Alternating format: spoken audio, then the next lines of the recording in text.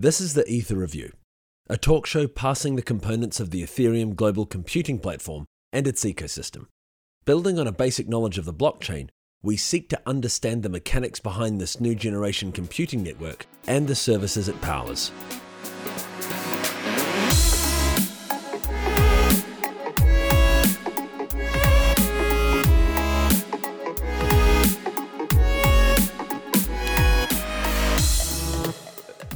Today on the Ether Review, we have real-life cryptographer Dan Boneh.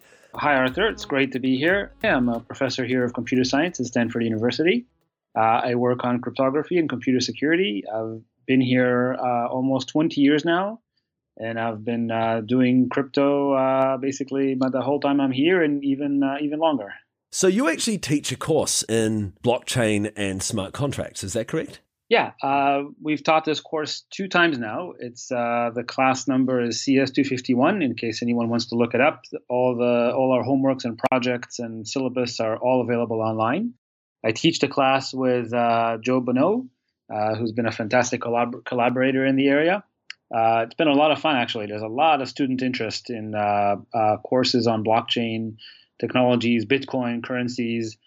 I have to say that using currencies and money is a wonderful way to get people excited about crypto. So it's been a lot of fun to teach the classes. The students have loved the class, and we mostly focus on Bitcoin, Ethereum, and kind of blockchain technologies in general, and how to use them for different applications. And you've written a book as well. We're currently writing a book on cryptography. The book is called A Graduate Course in Applied Cryptography. This is something I'm co-authoring with Victor Shoup. It's available on cryptobook.us. It's free, so anyone can download it. And please send us comments. We always want to improve it. What are the most exciting developments in cryptography today? Well, there are a couple of really, really exciting things happening in the field right now. So I'd say one of the most impactful developments in the applied side of crypto is the development of TLS 1.3. So TLS, as you know, is a security protocol that we all rely on for encrypting traffic on the internet, on the web. TLS, the current version 1.2, has a number of problems with it, as to put it mildly. There are a number of attacks that have been discovered just even in the last year or two. And so the community took upon itself to update the protocol and come up with a new version called TLS 1.3 that strips out a lot of the complexity of TLS, removes old ciphers that should no longer be used, adds new capabilities that we've been wanting, like better session resumption and features like that. And it's actually nearing completion. The final draft now is circulating and will be ratified soon. And finally, we'll have a protocol that's gone through a significant review and a significant analysis. And once that gets widely deployed, hopefully these issues that we're seeing with TLS will be much less frequent. So, in fact, it's actually better for everyone if TLS is kind of kept out of the news and just works and is not constantly being compromised by different attacks. So TLS 1.3 is a big development on the applied side. Maybe I can just mention kind of one fascinating development more on the theory side, something that's not going to be impactful in practice for many years. And this is this development called cryptographic obfuscation, or the technical term for it is indistinguishability obfuscation. These are cryptographic mechanisms to help you hide secrets in code. So that's what obfuscation is about. If you want to hide a secret key in a piece of software, we now have cryptographic mechanisms that allow you to do that with some provable security guarantees. There's been a lot of work on that in the theory community, but it's very, very, very far from having any practical impact yet. But the reason I brought it up is because it's kind of remarkable that almost all the open problems that we know of in crypto can be solved using indistinguishability obfuscation. So it's kind of surprising that if this primitive ever becomes closer to practice, many things that we'd like to do in crypto become doable. So that's another kind of fascinating development in the last 2 or 3 years in the crypto community. On that note, so you have this new cryptographic primitive. But crypto's like fine wine or expensive soft cheese, right? It takes a long time to age and achieve the what is the word? We need community confidence in the schemes that we propose. How long does it take to establish that confidence? Well, it depends on the primitive. I have to say that AES is an example of a primitive. AES is the most commonly used block cipher in the world today, and AES is a primitive that was designed and went through a review within 3-4 years, actually 4 or 5 years, and started getting fairly massive deployment quickly after it was ratified as a standard.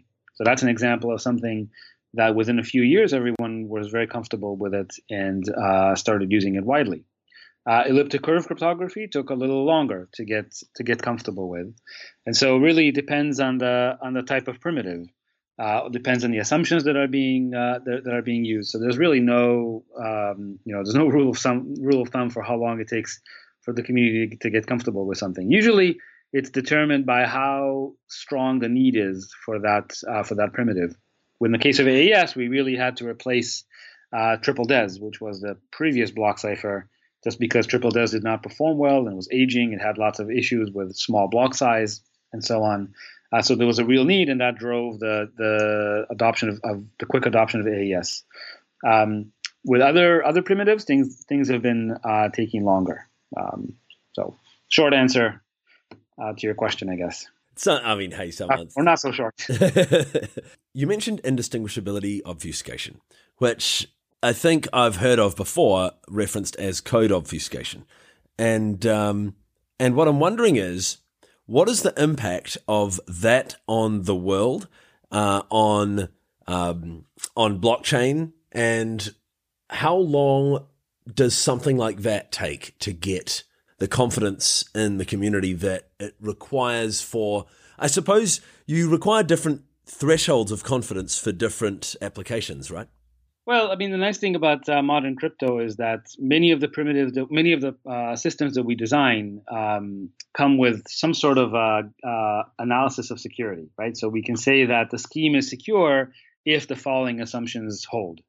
And so now the question is just, do we believe the assumptions, right? So do we believe that factoring is hard in the case of RSA, for example? Do we believe that discrete log on elliptic curves is hard in the case of elliptic curve crypto, and so on? So, or do we believe that AES is a block cipher? Right. So the question is always to get comfortable with something, we have to be comfortable with the underlying assumptions. And I guess we're going to talk about those in more detail when we talk to the impact of quantum computing on crypto. I have to say, in the area of indistinguishability obfuscation, I don't mean to mislead you. We are very, very far away from indistinguishability obfuscation having a real world impact. So we're nowhere near. There are other things that will have an impact much sooner. So TLS 1.3, that's going to have an impact right away, right? That's just going to make the world better as soon as it's deployed right away. There are things that are further out on the horizon, but will have an impact faster than obfuscation. Let me give you 2 examples of that. One is progress in what's called multi-party computation. So this is something that these are protocols that allow a number of parties to compute a function on their inputs without revealing what their inputs are. Let's give a timely example. I can compute the result of an election by just having a conversation between the voters without any voter revealing what his or her vote were. So there are now fairly efficient systems that can do large-scale multi-party computations. Quite remarkable how much that's improved, and that's something that could have impact, sooner than other things that we've discussed. So, for example, in the world of Bitcoin or maybe Ethereum, you can imagine us running a multi-party computation where I have 2 parties. One party has an input, the other party has an input, and they can kind of communicate with each other through the blockchain and do a computation on their inputs. The result of the computation becomes public, but their inputs remain hidden. So those kind of things could actually have impact sooner than other things we discussed. I'd like to mention one more crypto mechanism that's being developed that is going to have an impact. I think many in the Bitcoin community have heard of SNARKs, succinct non-interactive arguments of knowledge, so SNARKs. These are things that allow me to prove that I've done something without actually revealing secrets that were involved in doing that computation. And so SNARKs are at the heart of systems like Zcash, which is fascinating that they are being deployed and actually being used. It's beautiful work, and that's another example of fairly advanced crypto primitives that are getting used. How old are ZK SNARKs? Well, I guess the concept is actually relatively old. Dates back to the 90s. But the efficient implementations have only come out in the last couple of years. The efficient ZK SNARKs currently are based on pairings. Pairings themselves they date back to 2000 or so, right? That's when things were developed. So, but let's see. So the concept itself, like I said, that dates back to the early 90s. The systems that are being deployed now were only implemented in the last couple of years, developed and implemented in the last couple of years. Are there any additional assumptions that needed to be made to create the efficient implementation of ZK SNARKs that earlier less efficient implementations didn't need to make? Oh, wow. That's a very deep question. Very, very, very good question. So it's right. So the assumptions that are needed for the practical ZK SNARKs that are being used today are actually quite strong assumptions. Yeah, to be honest, I can't say that we fully understand the implications of those assumptions. They're sometimes called knowledge assumptions, and they're not your typical, Diffie-Hellman is hard or factoring is hard. There are a different class of assumptions. The need is what's driving the deployment, and so it's been enough time that we're getting comfortable with these kind of assumptions, and you see deployment of these schemes already in some systems. I should say that there are other types of succinct proofs that require far less assumptions. Yeah, so that we would be more comfortable with them, except that they're not as efficient as the schemes that are currently being used, and so that's why you opt for one versus the other. Okay, and then so over time, presumably, the cost of computing these succinct proofs that have fewer or more well understood assumptions will be reduced, and they'll become the preferred way of doing these things. Actually, that's a fantastic area of research. Kind of taking these older schemes and the ones that rely on assumptions that we're more used to and making them more practical. That's a fantastic area of research, and in fact, there are people working on that in various places. So that is a really great point. You mentioned pairings, and that's something that I know nothing about. I've got to be honest, but it's a word. It's a term that keeps cropping up. Can you explain what is meant by the term pairings or pairing-based cryptography? How it relates to ZK SNARKs and Zcash would be a great place to start. That's something everyone's familiar with. Yeah. Well, how long do you have? So let's see. There is nothing magical about pairings. Pairings are actually fairly well understood at this point. There are thousands of papers that build systems based on pairings. They're even widely deployed. There's a company that was acquired recently, actually co-founded by some of my students, called Voltage Security, that commercialized pairings. So there's actually quite a lot of deployments out there of pairings. There's lots of implementations of pairings. So there's really nothing magical. They're standard crypto tools, and they're used in quite a few places. So, let me try to explain quickly what a pairing is. I imagine many of your listeners are familiar with the Diffie-Hellman protocol. Do you think that's a fair assumption? Or? Very fair assumption, yeah. Very fair, yeah, right. So in the Diffie-Hellman protocols, we have our two parties, Alice and Bob, who wants to exchange a secret key. So one party picks a random A, the other party picks a random B. Alice computes G to the A, Bob computes G to the B, and now they're off to the races, and they have their shared secret, which is G to the AB. Now, a pairing basically is exactly the same group that is used for Diffie-Hellman, except it has one more property. And so you can do exponentiations, or if you're more comfortable with elliptic curve notation, you can do what are called point multiplications. So it's exactly the same group as one where we would use for Diffie-Hellman, except it has this one extra property called a pairing. So what is a pairing? A pairing is another algorithm that takes as inputs g to the a and g to the b, and it outputs something in a different group just raised to the power of a times b. Okay, so again, given this would be easier to do with a whiteboard, but I can explain it. No whiteboards in recordings. So given g to the a and g to the b, we basically can move to some other group, and let's denote the element by h. H is an element in some other group,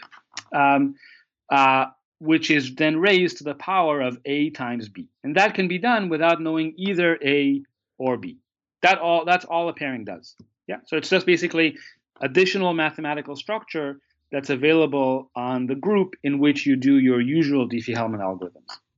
Now, it turns out that once you have that additional structure, all sorts of amazing applications become possible. I guess one of the first ones was a solution to this long-standing problem called identity-based encryption, which is basically how do we build a public key system where any string can be a public key. So in El-Gamal and RSA, public keys have very complicated structures.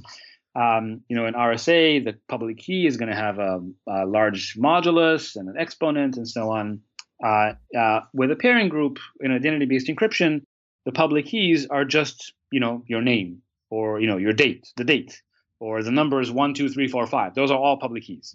Yeah, so very, very simple public keys. And it turns out that so this was kind of an open problem. Building efficient systems was an open problem for a long time.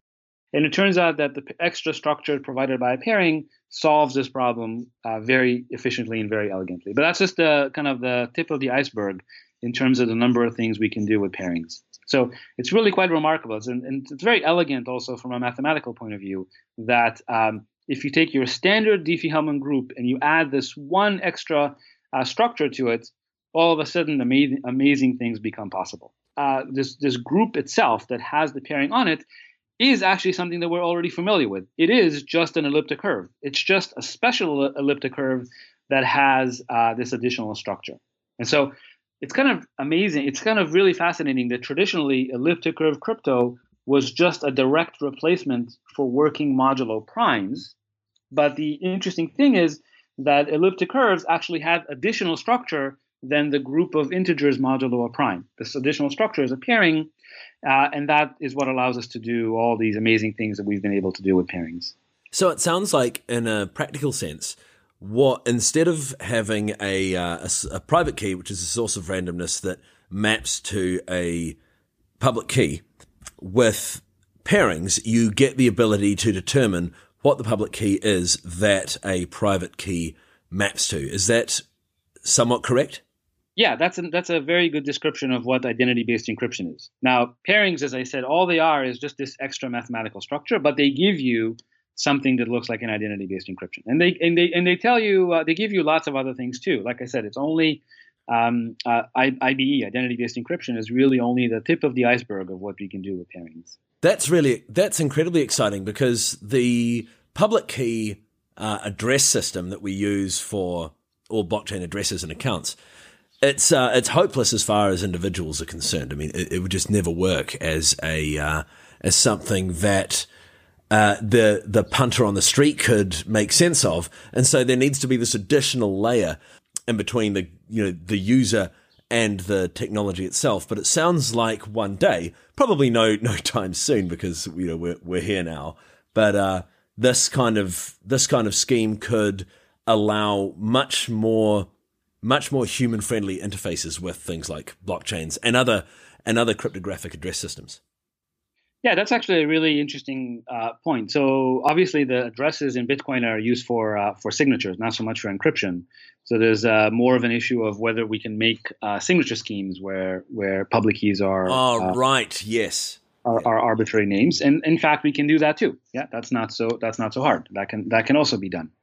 I have to say that pairings, I'm really glad you brought up the application to Bitcoin, because pairings really do have actually a couple, but one particularly fascinating application to Bitcoin, which is that beyond identity-based encryption, we can also build new signature schemes from pairings that have properties that we haven't seen before.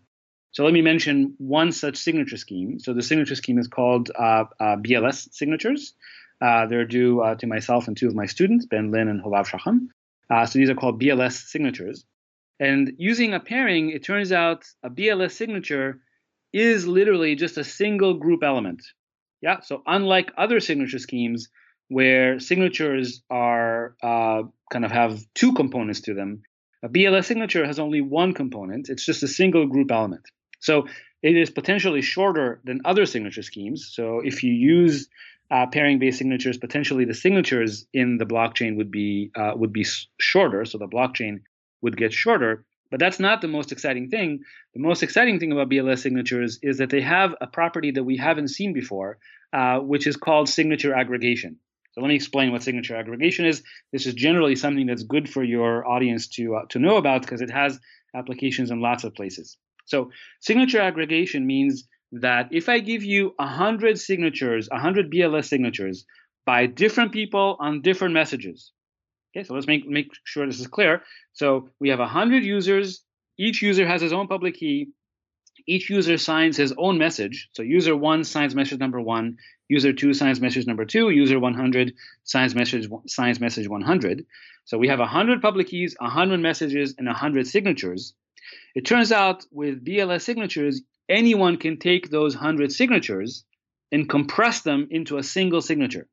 Yeah, so it's kind of remarkable that you can take as many signatures as you want and compress them into just a single signature, and that single signature would convince the verifier that all 100 people signed the 100 messages they were supposed to sign. So the compressed signature convinces the verifier that user number 1 signed message number 1, user number 2 signed message number 2, and user 100 signed message 100. Now, the implications for this for Bitcoin is, as you know, there are signatures all over the blockchain. I guess with segregated witness, the signatures are sitting on the side, but the signatures are still there. Well, they're all sitting there separately, stored separately. With signature aggregation, you can take signatures. Imagine like you have a transaction with multiple signatures in it. You can take all the signatures in that transaction and compress them all into a single signature. So the signature aggregation mechanism could have been a nice way to compress the blockchain, or even with segregated witness, you can compress the signatures that are stored in the segregated witness. Maybe another example that I can give where signature aggregation comes up is in the context of certificates. So when you have a certificate chain, again, you have multiple certificate authorities issuing a sequence of certificates, and that sequence, that certificate chain, becomes the entire certificate that the user uses. Well, today, if you have a certificate chain of length 4, 5, 6, you have 6 signatures sitting in the chain. If all these signatures were issued using BLS signatures, they could all be compressed into a single signature. Yeah, so that's a way to compress a certificate chain into a much smaller size certificate chain. So signature aggregation is generally something that, again, I think people should know is possible. If everyone uses BLS signatures, then anyone can aggregate signatures and compress and save on storage and transmission costs using that mechanism. This sounds interesting, but I wonder about the sheer volume of data required to verify a BLS signature. Say you do have 200 parties that have signed 200 transactions, say, then don't you need those 200 transactions and then the final BLS signature? Well, let's look at one transaction. Let's suppose we're looking at a CoinJoin transaction. So a CoinJoin transaction has a lot of inputs, and say 40 inputs, and all these 40 users have to sign their inputs, right? This is how, in that single transaction, this is how they indicate the fact that they're willing to give their funds as input to the transaction.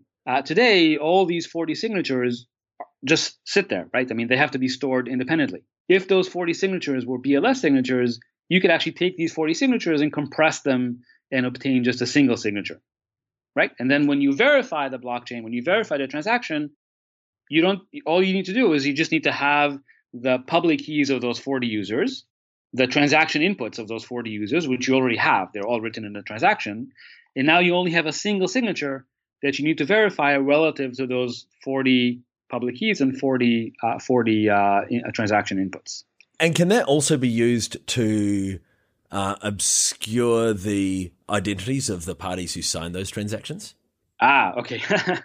So as is the public keys of the parties who signed the transactions, they have to be there. They have to be public. But you're enticing me to bring up other cryptographic mechanisms that can help with privacy. So I'm sure you know about confidential transactions, where you can hide the transaction amounts. Similarly, you can imagine mechanisms if you're interested in hiding who's spending the money. Obviously, that takes us into the world of Zcash, where people can spend money while hiding their identities. And in the world of Zcash, what's being proven is that's where ZK, that's where snarks come in, zero knowledge snarks that allow you to actually prove in zero knowledge that you're authorized to spend the money without actually revealing who you are. Again, these things today, what's used is primarily based on pairings, but explaining how that, I can explain the syntax of how that works. But explaining the underlying mathematics probably would take us longer than we have time for. Yeah, and probably require a whiteboard too. Probably require a whiteboard, yes. Well, I think, honestly, we could drill down into this forever, and I'd love to, but in the interest of of having broad audience appeal, maybe let's talk about quantum computers and what I'll do is in the notes of this episode, I'll ask you after we finish recording to give me some links for further reading. Absolutely, yes. So I'm really excited by the possibility of quantum computers. Again, I'm sure the audience knows a lot how that quantum computers are basically very different from the computers that we have today. They rely on they rely on quantum physics basically to do their computation. And they can solve problems faster than we can solve them on a classical computer. Two examples that come immediately to mind are the classic Shor algorithm and Grover's algorithm. Shor's algorithm is an algorithm that finds periods of functions very quickly. And if you can find the period of a function very quickly, that directly lets you factor numbers quickly, and compute discrete log, which is why quantum computers can break RSA and break El-Gamal very, very quickly. So all the signatures that are used in Bitcoin would become insecure if the adversary has a quantum computer, especially in particular, an adversary with a quantum computer can just steal all the money from public keys that have been posted on the blockchain. Interestingly, by the way, the many addresses that are posted on the blockchain are actually hashed public keys, and those would still be secure even if the adversary has a quantum computer until the public keys become public, and then there's a problem. So that's one thing that quantum computers can do. The other thing they can do is Grover's algorithm, which is a quadratic speedup for search problems. And it's interesting, the quadratic speedup actually has an impact on the proof of work mechanism in Bitcoin. So the proof of work would need to be doubled in difficulty, right? So today, the proof of work is around 70 bits. A quantum computer can solve that, can find the solution in time 2 to the 35, which is way faster than, again, assuming it works at the speed of a classical computer, that would be potentially way faster than what we have today. So the proof of work would have to be made considerably harder for the proof of work to continue to operate the way it is today.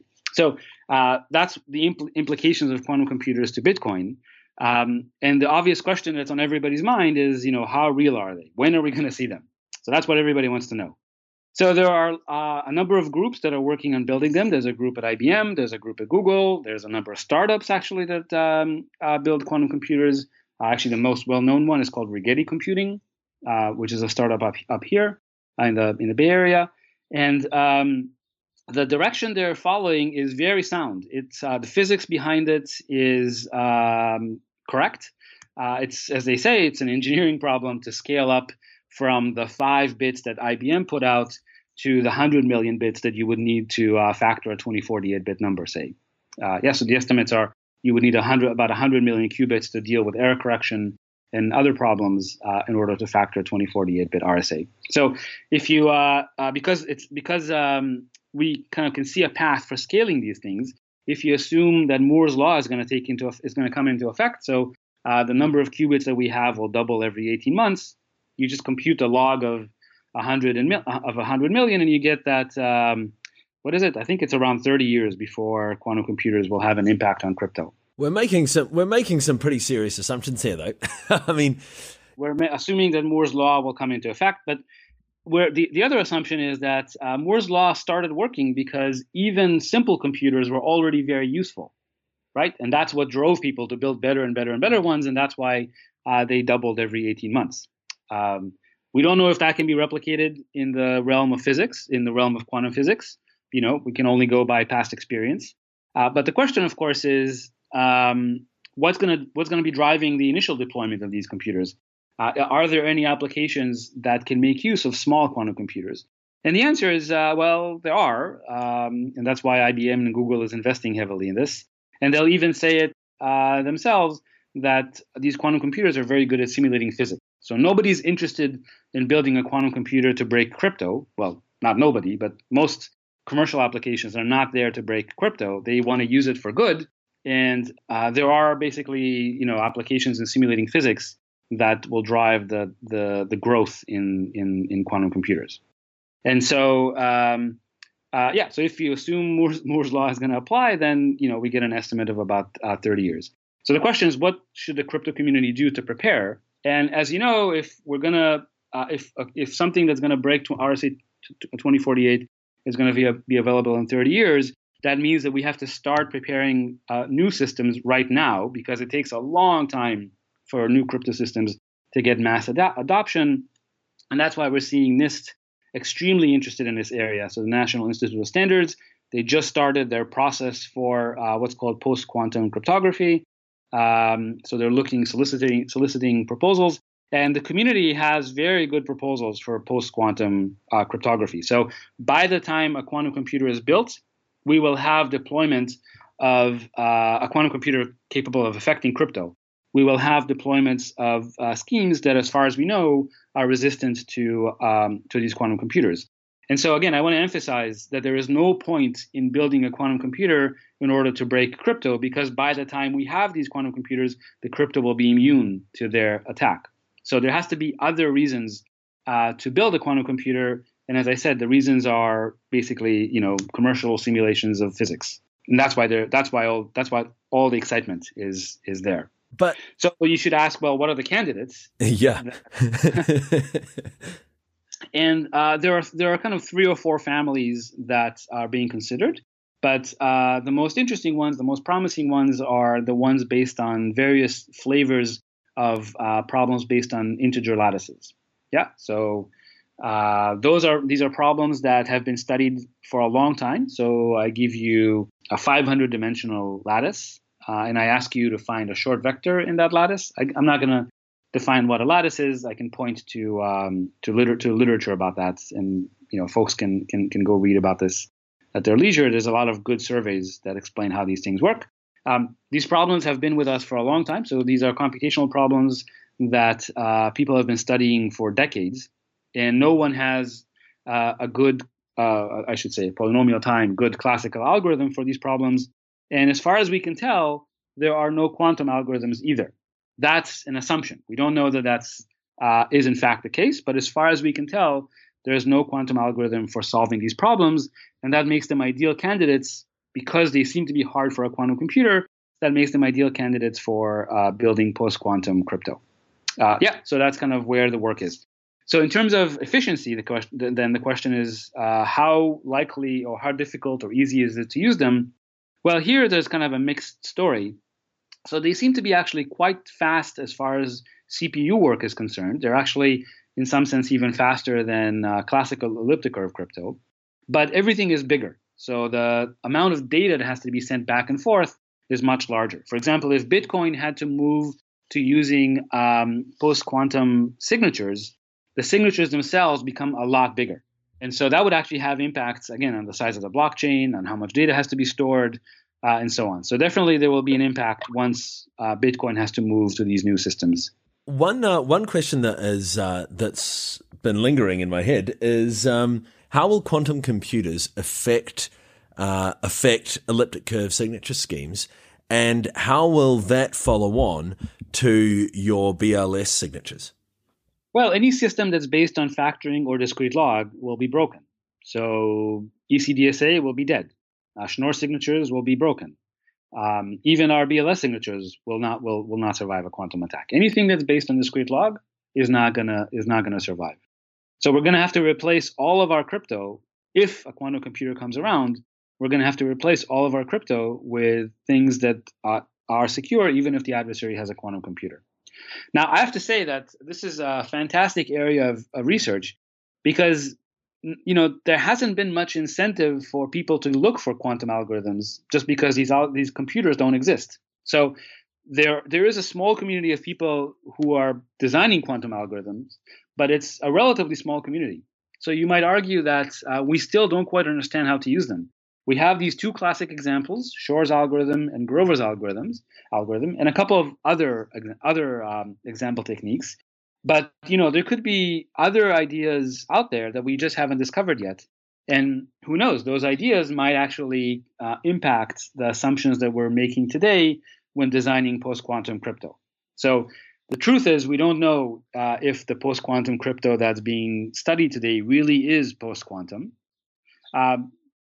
Yes, we don't know, and that requires a lot more study. Fortunately, we have 30 years to wait. So we have 30 years to go to this effort and explore. And as a result, everything that's being proposed today to augment the existing systems to make them post-quantum no one is advocating throwing away ECDSA and just moving to these post-quantum systems. Instead, the approach that's being taken is this hybrid approach where we use both systems. We use both a post-quantum secure system and a classical system together, and so that the adversary would have to break both in order to attack the system. So if he has a quantum computer, he can break the classical one, but hopefully not a post-quantum one. And if for some reason the post-quantum one turns out to be not as secure as we thought, we still have the security of the classical one, right? So these hybrid schemes is where the world is going. And again, that unfortunately is going to increase CPU load, and it's also going to increase traffic because now you're going to be sending, more messages, and signatures are going to get bigger because you have to sign twice and so on. So that's kind of the world we're moving into. You don't seem worried, though. Well, for a cryptographer, this is very interesting times to be working in the field because there's a lot to do, right? We have to design new systems. We have to worry about new threat models. So for the crypto community, me included, this is a wonderful time to be working in crypto. Generally, it's an amazing field, and it's never a dull moment. There's always new things happening. And this post-quantum crypto is just the latest incarnation of kind of the new excitement that we all need to be thinking about. I should say, by the way, when the Google folks talk about this, they have this wonderful saying that they say, there's lots of technologies that are supposed to be here in 30 years. The example they give is nuclear fusion, right? So that's been 50 years in the future, and it's been 50 years in the future for the last 50 years. So, they're the first ones to say that, we think it's 30 years out, but who knows? Maybe in 30 years, it'll still be 30 years out. Who knows? So we have to take all of this with a grain of salt. But at the same time, because the crypto community is conservative and we have to have alternatives, we have to start preparing now for this eventuality. In particular, data that's recorded today, so data that's encrypted today and needs to remain secure for the foreseeable future, perhaps even as long as 30 or 50 years, that data, if you encrypt it today using a classical system, you might not have the guarantees that it'll be secure in 30 years. So you sort of have to use both a classical system and a post-quantum system just to make sure that it has the security, the longevity that you'd like it to have. So people always ask me, so what should we be doing today? And the answer is, to be honest, nothing. You need to wait for the NIST process to complete. The NIST process will complete in about 5 years. Then we'll have a system that's been vetted by the community and has gone through considerable analysis. And then in 5 years, once we have that system, that's when we start encrypting using a post-quantum mechanism alongside a classical mechanism. And that will guarantee that presumably, hopefully, will guarantee the longevity that we're looking for. But today, I don't want to give people the impression that they should go out today and start thinking and start implementing whatever crypto system they seem right, because that's a known way to make mistakes. And so we need to let the NIST process kind of run its course. Once we have an agreed upon system, we'll have agreed upon implementations, and that's when we start using them. So wait 5 years. Right now, do nothing. For a final question to wrap this up, what do you see happening in blockchain that's really interesting? Obviously, you know all about the cryptography. Is the best cryptography being used for blockchains today? And how do you see blockchains evolving in the future as far as the cryptographic technology that they're using? I wish that Bitcoin, for example, would have used Schnorr signatures instead of ECDSA. That would have simplified things. Schnorr signatures are a lot easier to thresholdize, for example. They're a lot cleaner, so that would have simplified things.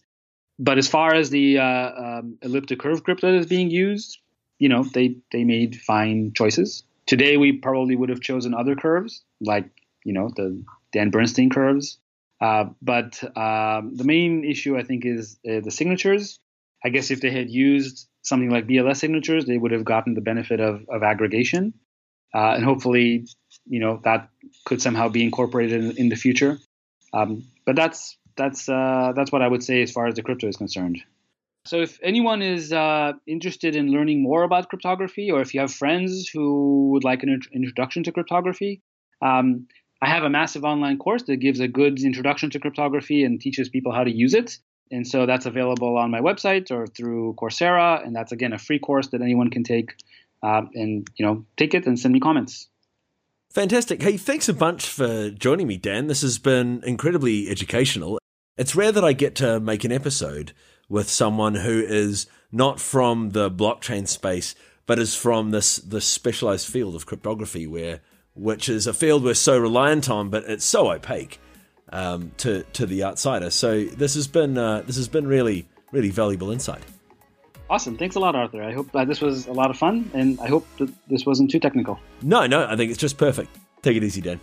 All right. Bye.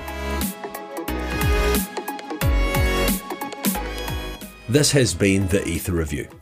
Visit etherreview.info for more episodes, email contact@etherreview.info, or follow us on Twitter @etherreview.